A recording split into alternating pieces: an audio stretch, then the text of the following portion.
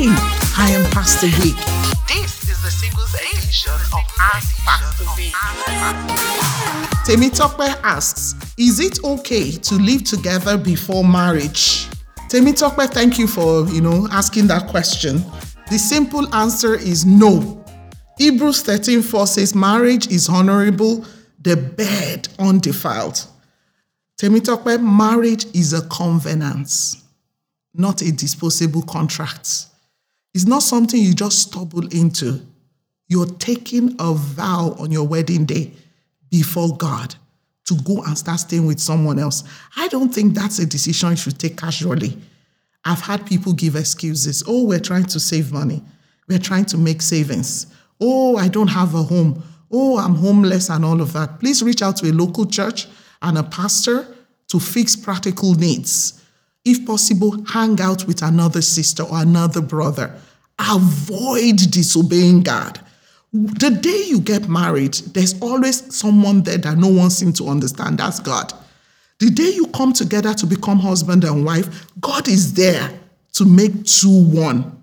But is God going to do that when we're disobedient to him? When we are not following his rule, no matter how strict they are? Narrow is the way that leads to eternal life. Wide is the way that leads to destruction. One thing also I want to say to you is this: honor God. Heaven is more important than marriage. Marriage is temporary, it's only here on earth. For the sake of your salvation, is it worth exposing yourself to sin? 1 Corinthians 6:18 says, flee fornication. I want to let you know, you and I both know at home, we let our guards down. Is it worth tempting the other person? Are you ready to swear on behalf of someone else that they don't have, other thoughts about you? If this person is really your good friend, why do you want to put them in a compromising situation? Why do you want people around to start talking and gossiping about them before you marry them? What if they see you sharing a simple hug and they come to pastor and say, hey, pastor, they are sleeping together? How do we explain that? We are Christians. The fear of the Lord is the beginning of wisdom.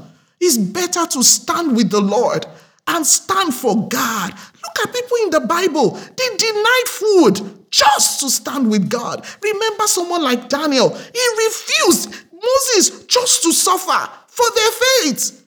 Oh, Temitope, what I'm saying to you is that stand strong, stand in God. Let that man be able to say, my wife is a God-fearing woman. Because marriage is a very, very, very long journey. As pastors, we've had the misfortune sometimes of counseling couple, and we're trying to beg them to trust each other, to not make up, every gossip make them go into a spiral.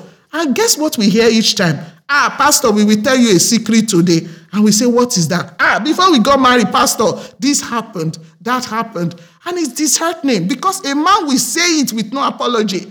Meanwhile, a woman is trying to cover it up. Please, my sister, until that day that is done publicly and with honor, keep yourself holy.